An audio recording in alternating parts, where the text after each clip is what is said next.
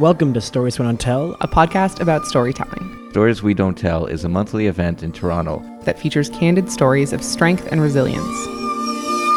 I threw out my prayers, they went flying like balloons. The air whipped our hair, we went shooting down the valley. Knuckles gripped upon the handles, shivers rushing down my spine. What's sublime?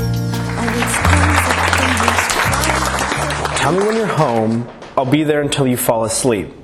My phone blinks just after 10 p.m. and I glance over, read its contents, and start looking for my bag.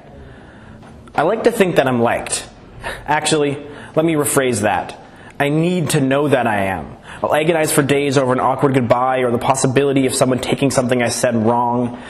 It's hard for me to place why I am this way, but from what I can remember, I always have been. Now, some people might call that pathological, and I would agree, because I want them to like me. From what I can tell, it's in my nature, and currently, it's a problem. I throw my slowly disintegrating shoulder strap over my head and clamber up the stairs. It's a problem because I'm in love with a man I'll never meet. It's an unrequited affair that may be based more on what he did and who he was to people I care about, but certainly love has been built on far less. The 7 bus comes quickly, and I find a good spot at the back. Olive's grandfather, who is really more of a father to her than anyone else, resonates through the muddied windows and settles into my bones. I saw him only once, in passing. We never spoke. He never knew I existed, and for good reason. And yet here I sit, the bus thundering through the night streets northbound to the tip of the city, because my marching orders have arrived, and I'm shipping out to my post. I tell myself he could have respected that. The sighting occurred as I sat in her Starbucks nearly 2 years before. It was early in our relationship, but even then, if you'd asked me whether we were meant for each other, I'd have bet you a $20 bottle of wine that we'd last. And in fact, I did. Olive walked her grandparents past me towards the door and smiled in my direction as they passed. I knew even then there would not be an introduction, and that likely there never would be. I would see him in countless pictures after the fact and learn much about him there. How he fought in World War II, and how he defined himself by his time at war for the rest of his life. A decorated Canadian Jew who fought against the Nazis and won. A legacy anyone could be proud of. His civilian life centered around his wife, whom he still provides for even after his passing. Because he was a man of his times and all things that came with it. Olivia was his favorite. The bus ground to a halt outside the brownish 1970s-style apartment building, and I take the small walkway in between the greenery, cross the silent parking lot, and I'm lucky enough to catch someone exiting the building, so I slide into the slow-as-hell elevator. And I stand at attention. His death called me here, a young 20-something trying to do his best and desperately hoping that it was enough. I spent a while researching the logistics of getting a game that she and her brother had loved for Windows 95 to work on her MacBook, but ultimately the setup proved beyond my ability, and so I backed down my fears and allow myself to think that I'm here, at least helping. I mean, I'm supposed to be good at this stuff. I pride myself in it, but I find myself floundering. I'm sorry. I don't know what to do. Nothing about his exit from this world was terribly surprising, except perhaps the length at which he was able to stave it off. He defeated cancer once, only to have it return years later. On his final night, he sat in palliative care, and the man who I'd been told was basically immortal slowly slipped away. I knew this day would come, and I always wanted to be ready, while never really knowing what to expect. I was not to go to the funeral. Given that the fact that I was a Gentile was enough to keep me from meeting him in life, to have me there could be seen as disrespect. I was not to go to the Shiva either, for Olivia's mother felt like the week-long mourning period in Jewish tradition was not the place for me to meet the family, and who is anyone to argue with the woman who just lost her father? So in the end, this was my commitment. Each night, tell me when you're home, I'll be there until you're falling asleep. The elevator's doors open and I take 3 lefts, walk to the end of the hall, and the door's on the right. I text my arrival and Olive pulls the door open slowly, making sure to pat down the clear plastic doormat that has a habit of bunching up. A quick embrace and perhaps unnecessarily whispered hellos precede me removing my shoes. Her mother's already in her room sleeping soundly, and so I aim to tread as quietly on the thick carpeted floors as possible, and I follow her into the living room. The room is adorned with massive cross-stitches of her mother's making and pictures of family on almost every single surface. I take a seat on the couch as Olivia finds us dense glass cups to hold our boxed red wine. And to my right is the balcony. It overlooks a cemetery and had served as a refuge for us before when the tables had been turned. She sat with me there just after I learned of a friend's unexpected passing. I remember not really knowing how to react or respond or even move. She'd ask me questions about him and I'd answered them, held my hand when it needed to be held, stood with me at my father's door as I spoke to his father, who had amazingly remembered my childhood home. She came with me to the funeral, and as we sat in the wooden pews of the back of the church, surrounded by hundreds of supremely capable and yet far too young individuals, all powerless in the face of the unquenchable thirst of grief. But tonight, there's only us two. We'll talk, and then watch something, or perhaps just sit in silence, heads rested into the nooks of each other's bodies that you discover over time. The night will wear on, and we'll decide that starting a movie just minutes before 2 a.m. really just makes sense. Tell me when you're home. I'll be there till you're falling asleep. It's 4 a.m., and I sleepily make my way out of the 6th-floor apartment and stumble towards the elevator. There's a peacefulness that comes with the middle of the morning, which somehow permeates the cement walls. I await the slowly rising elevator, one that he must have known far better than I, and exit out the building into the small parking lot, cross the 4 lanes of dead road, and await my bus back. Because this is what being a man of my times is. This is my sense of duty. And I would like to think that her grandfather would at least be able to respect that. I may never know the worst things he ever saw, but I like to think I've seen a few of the best. I know what it means to want to help so badly that you'd do anything to be given the chance. I know what it's like to look at someone and see a better person than they themselves see when they look in the mirror. I may not know true grief, but I do know devotion. Tell me when you're home. I'll be there till you're falling asleep.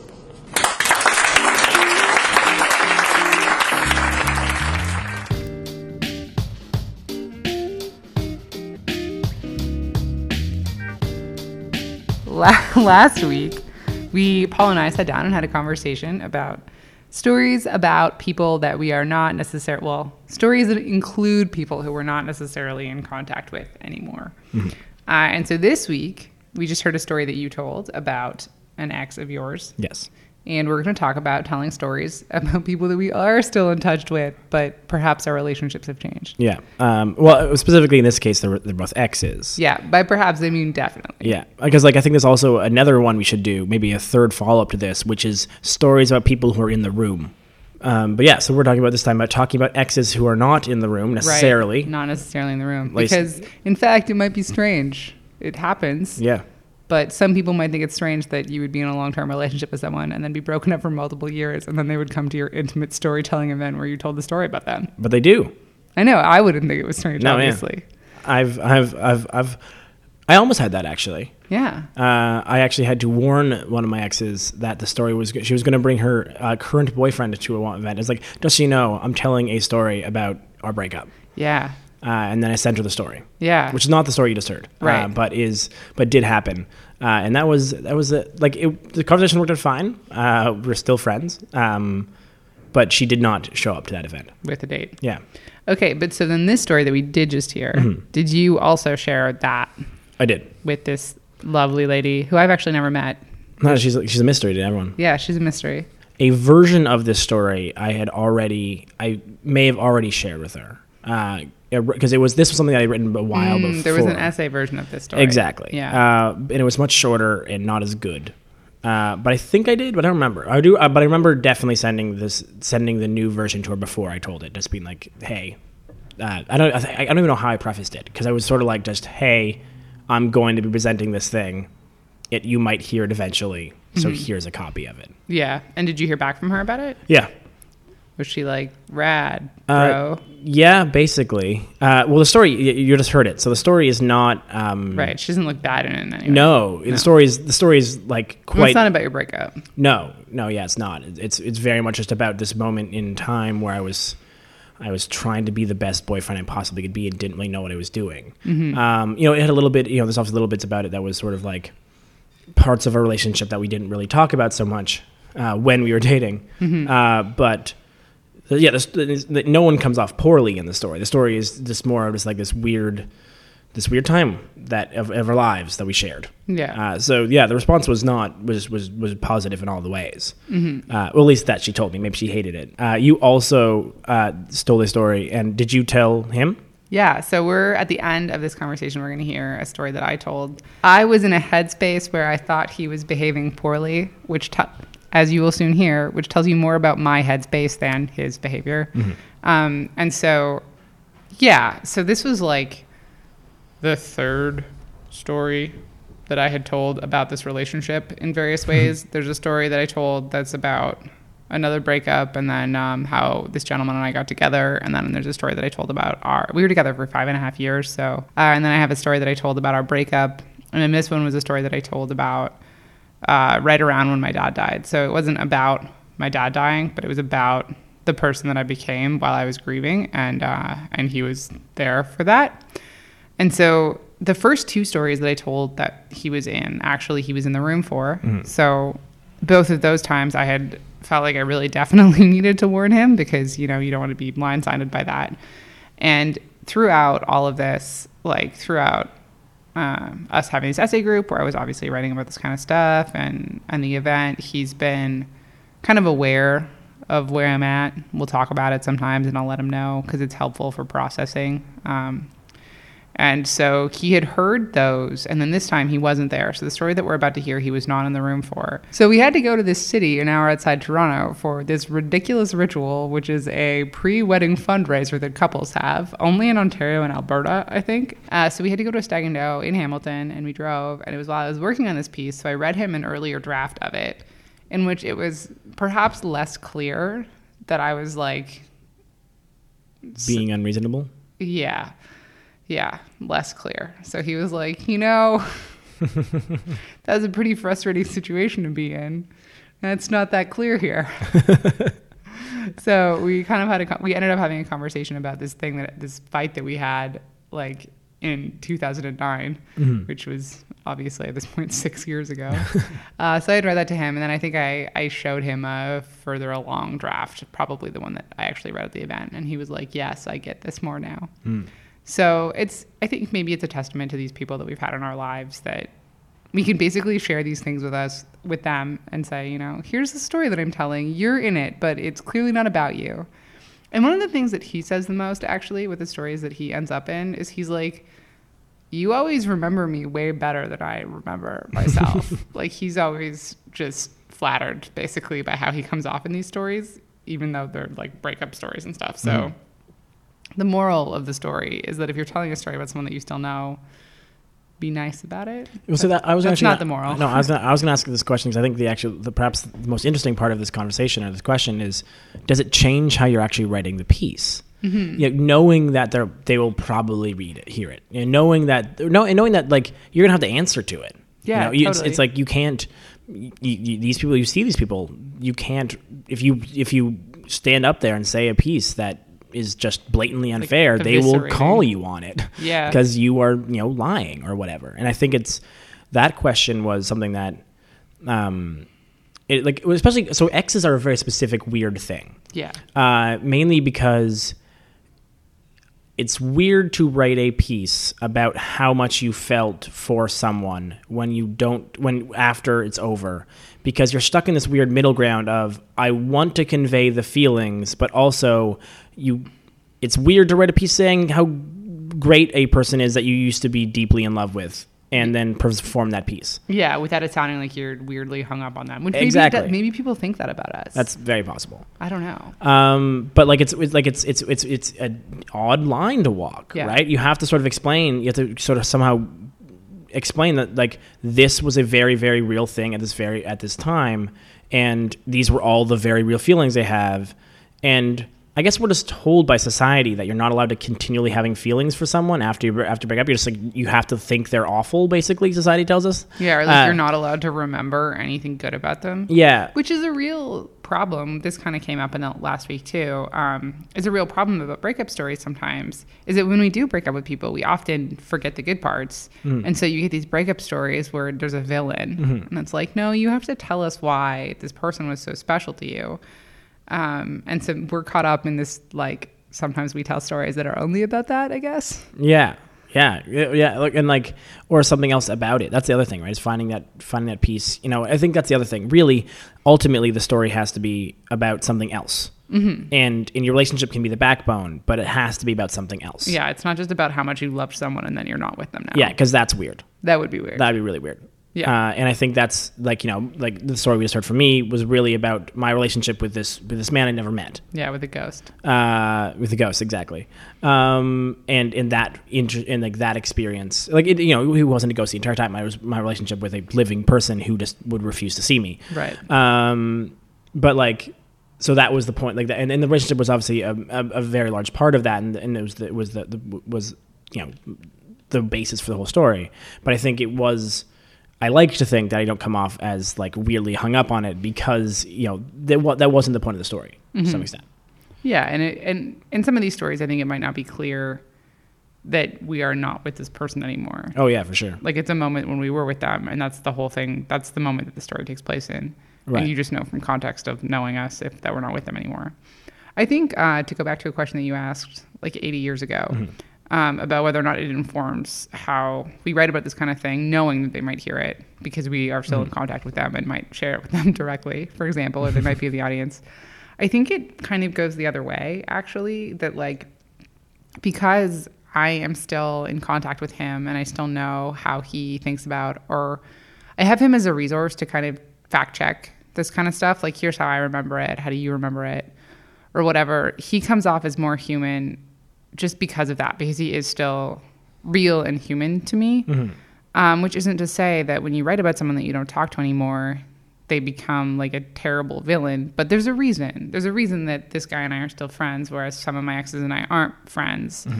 And I think that plays into it more than the fear of what they'll think if they hear it. Right. Yeah.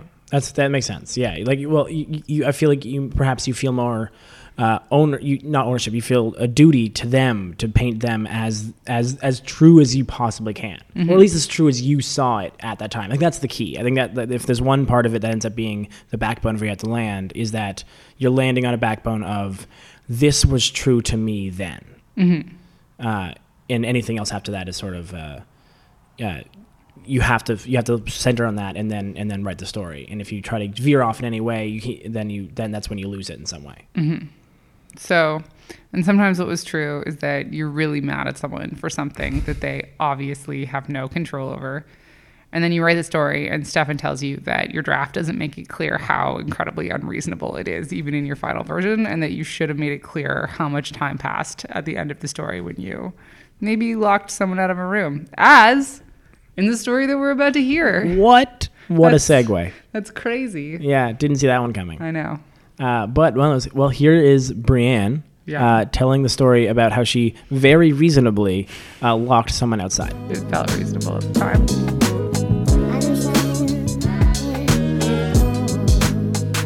I jolt awake and realize that I'm alone in our brightly lit bedroom.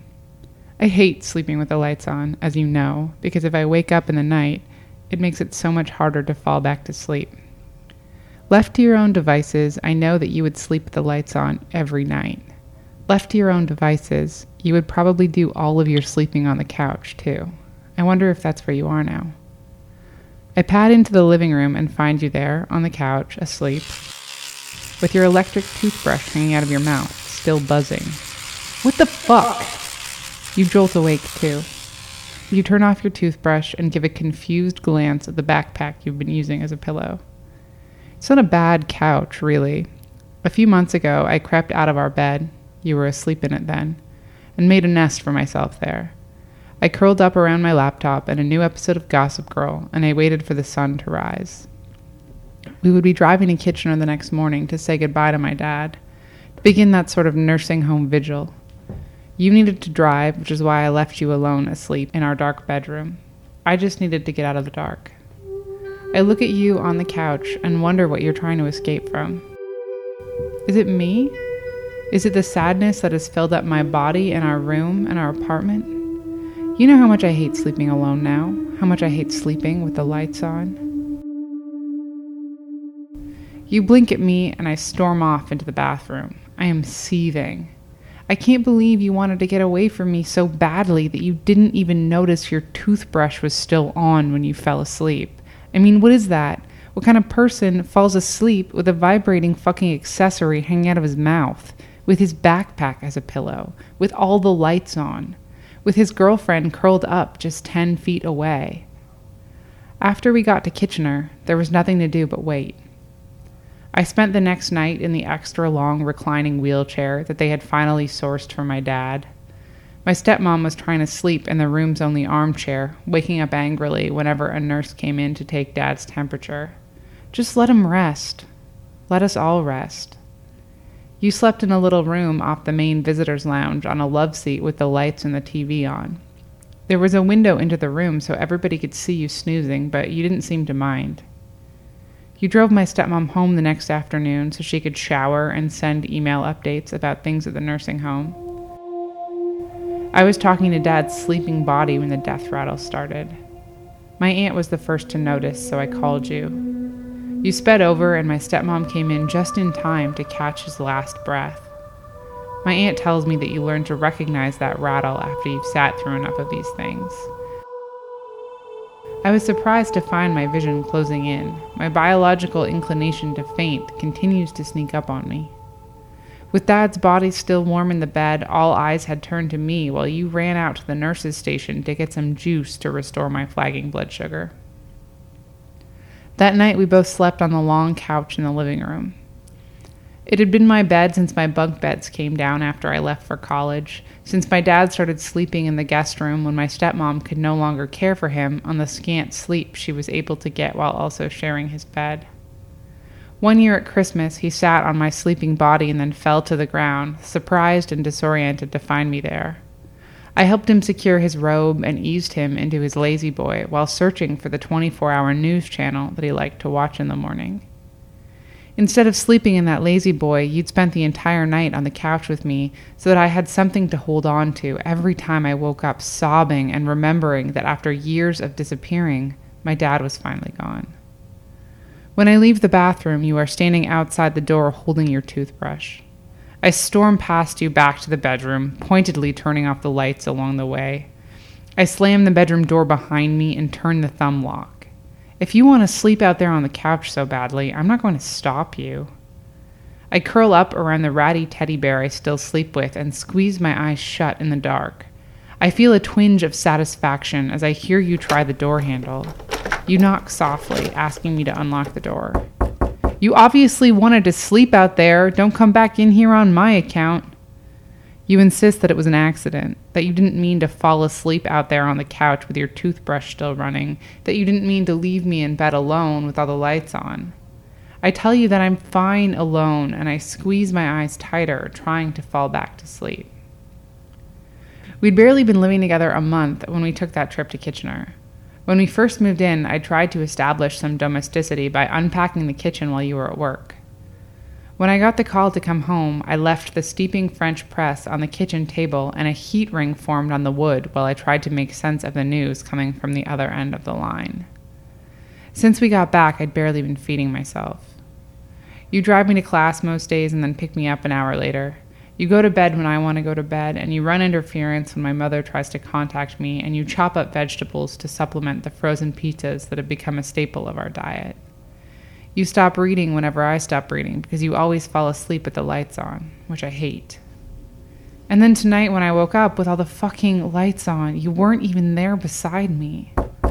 I realize you're still knocking on the door, still asking to come get into bed with me.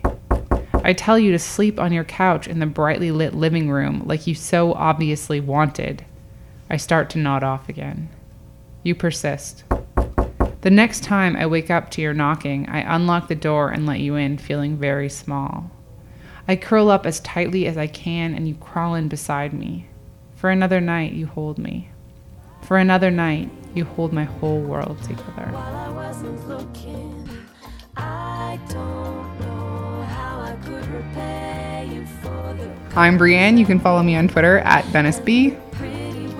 I'm Paul. You can follow me on Twitter at Jeffrey Paul Dore. And I'm Stefan. You can follow me on Twitter on at stayho_. while I wasn't looking.